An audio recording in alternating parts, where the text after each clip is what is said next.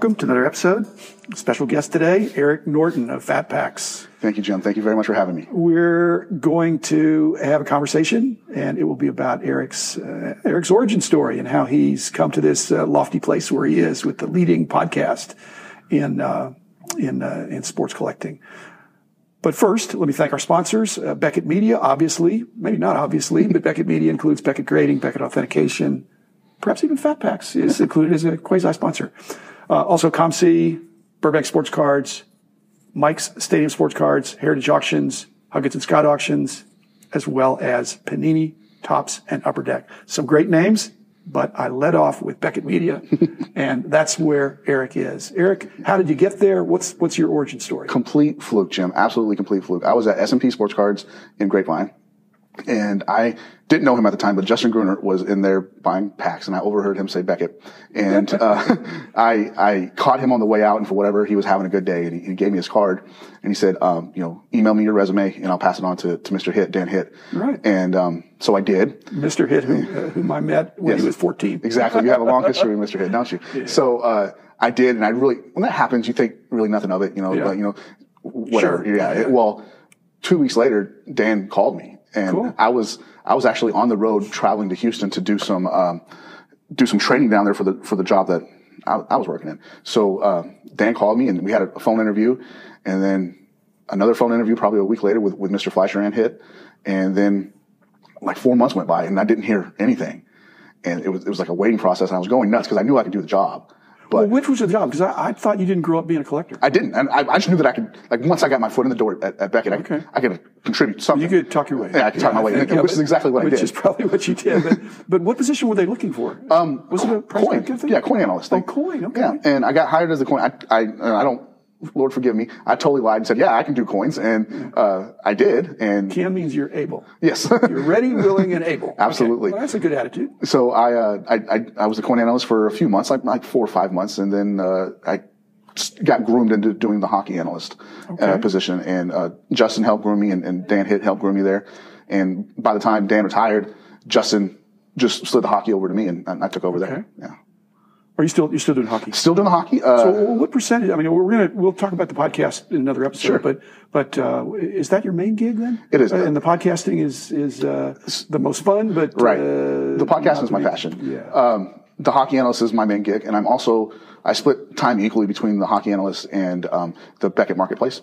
Okay. So I kind of run the day-to-day on the Beckett Marketplace. What's day-to-day on Beckett Marketplace? You mean solving problems? Yeah, that kind of stuff. Dealer issues, order issues, that kind of stuff. I'm the main contact for that. I also set up any kind of promotions or anything like that we have for that.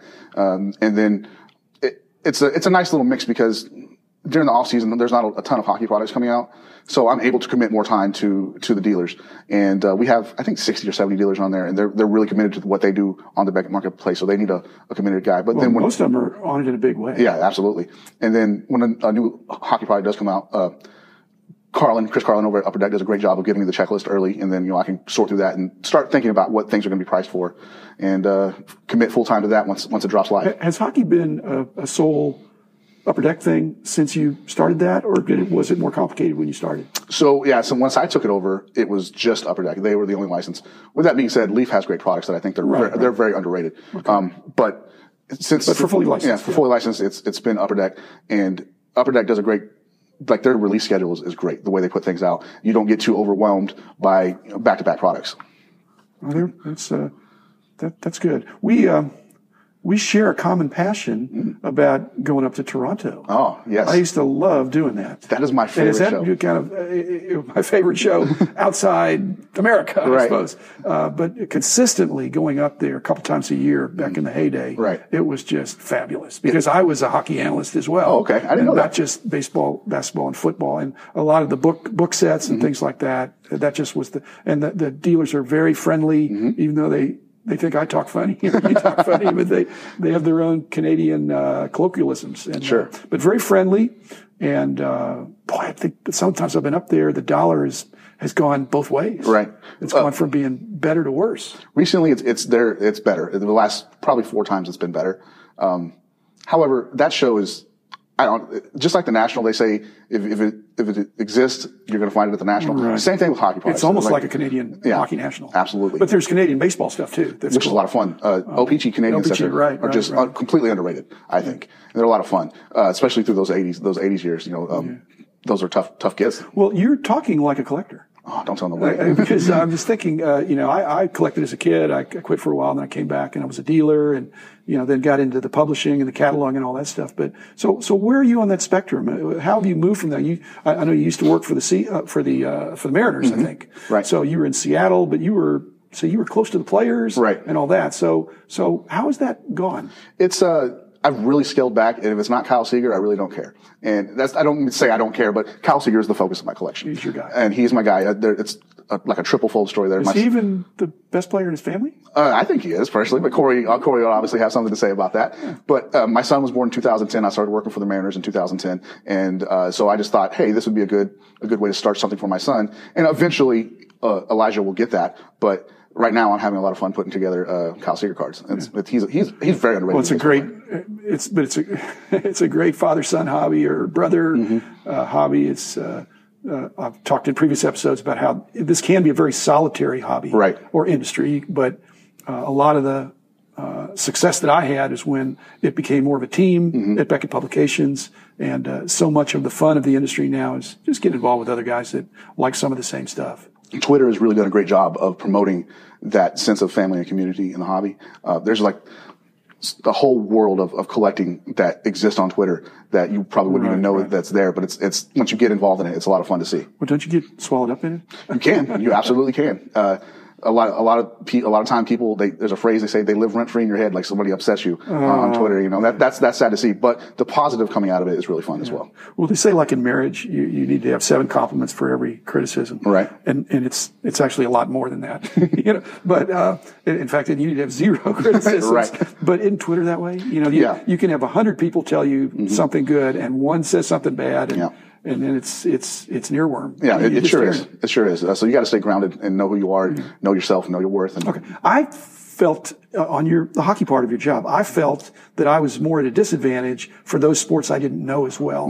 Because I knew baseball, I knew basketball, I knew football. Hockey was definitely in 4th place for me. Sure. But for you, what have you done to become a hockey analyst that allows you to be on top of that? Are you more of a fan of the sport, or are you more, or do you collect any of hockey? Because Kyle Seager, right, not hockey. I really got to stay on top of the game. I watch a lot of hockey, and if I'm not watching hockey, I watch the highlights. A great example of that is Dustin Byfuglien, who plays for the Winnipeg Jets, who played for the Chicago Blackhawks. I couldn't say his name. I said it Dustin Byfuglien all the time. Byfuglien, that's another one. Yeah. So Dustin Byfuglien is a great example of how I've grown as a hockey analyst, because I went from not knowing his name at all to saying it perfectly now. But now I know Blake Wheeler, and I know Patrick Laine, and I know that whole Winnipeg Jets team. It's important for me to stay on top of the game. Right. Especially, I think it's easier because the Stars play here. Right. Yeah, we got a team. Yeah, we got a team. So which we didn't when we started the magazine. Exactly. I mean, they had the Fort Worth Fire, right? Maybe. But staying on top of the game is important. And then, again, shout out to Upper Deck. They do a great job of letting you know who's in the product and who you should be paying attention to. Yeah, I think Upper Deck has done a lot of great things, and the ability to pour all that energy and creativity into one sport and have some longevity. They have, I guess, not 30 years of history with hockey, but 29. Yeah, it's been a while. Because I think they started the year after they did baseball. Right. Well, we're going to talk again, I know, because we're so not competitors. But maybe you have a question for me about Beckett Publications back in the day, or anything about hockey, or just how we haven't overlapped that much, but you're working for a company that I helped start. Sure. So I actually have a couple questions, if you don't mind. One, those first 4 covers are absolutely iconic in the hobby. How did you guys, looking back, Wayne Gretzky, Michael Jordan, Bill Jackson make a lot of sense, right? Really tough calls. Right. So how did you guys come up with the second covers, like John Elway and those guys? Good point. We, my philosophy of this podcast is to be timeless and to be evergreen. We had a little bit of that with the magazines, not so much to create back issue demand, but we were really trying to straddle somebody that would be enduringly hot, and not just somebody that's hot for the moment.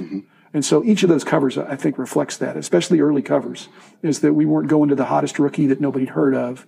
But, as the years went by, it moved into who's going to be hot, not just who's hot. Sure. Or who's enduringly. And so then the follow-up there, a magazine that I loved as a kid and that's not around anymore was the Future Stars. I know. And that was just so much fun. When you guys created that, what went into that process? Well, we actually acquired that. It had been a magazine owned by Mary Houston, who started it, who was a very passionate minor league card and set, I guess maybe collector, dealer, did a little bit of everything, but mainly publishing and cataloging. And so she was very involved with that. And we didn't acquire her, but we acquired her magazine and retitled it and hired her to come down. And so she was down for a few years. And it just was challenging because so much of the young player appeal was going into the mainstream sets. Sure. At the tops. And at that point, you've got Donruss, Fleer, and Score, and Upper Deck, and many others. So the minor league sets, their heyday was, I think, thought to be in the 70s and 80s. And then by the time we're in the 90s and the 2000s, they weren't as vigorously pursued, I don't think. And so it didn't have the circulation at some point.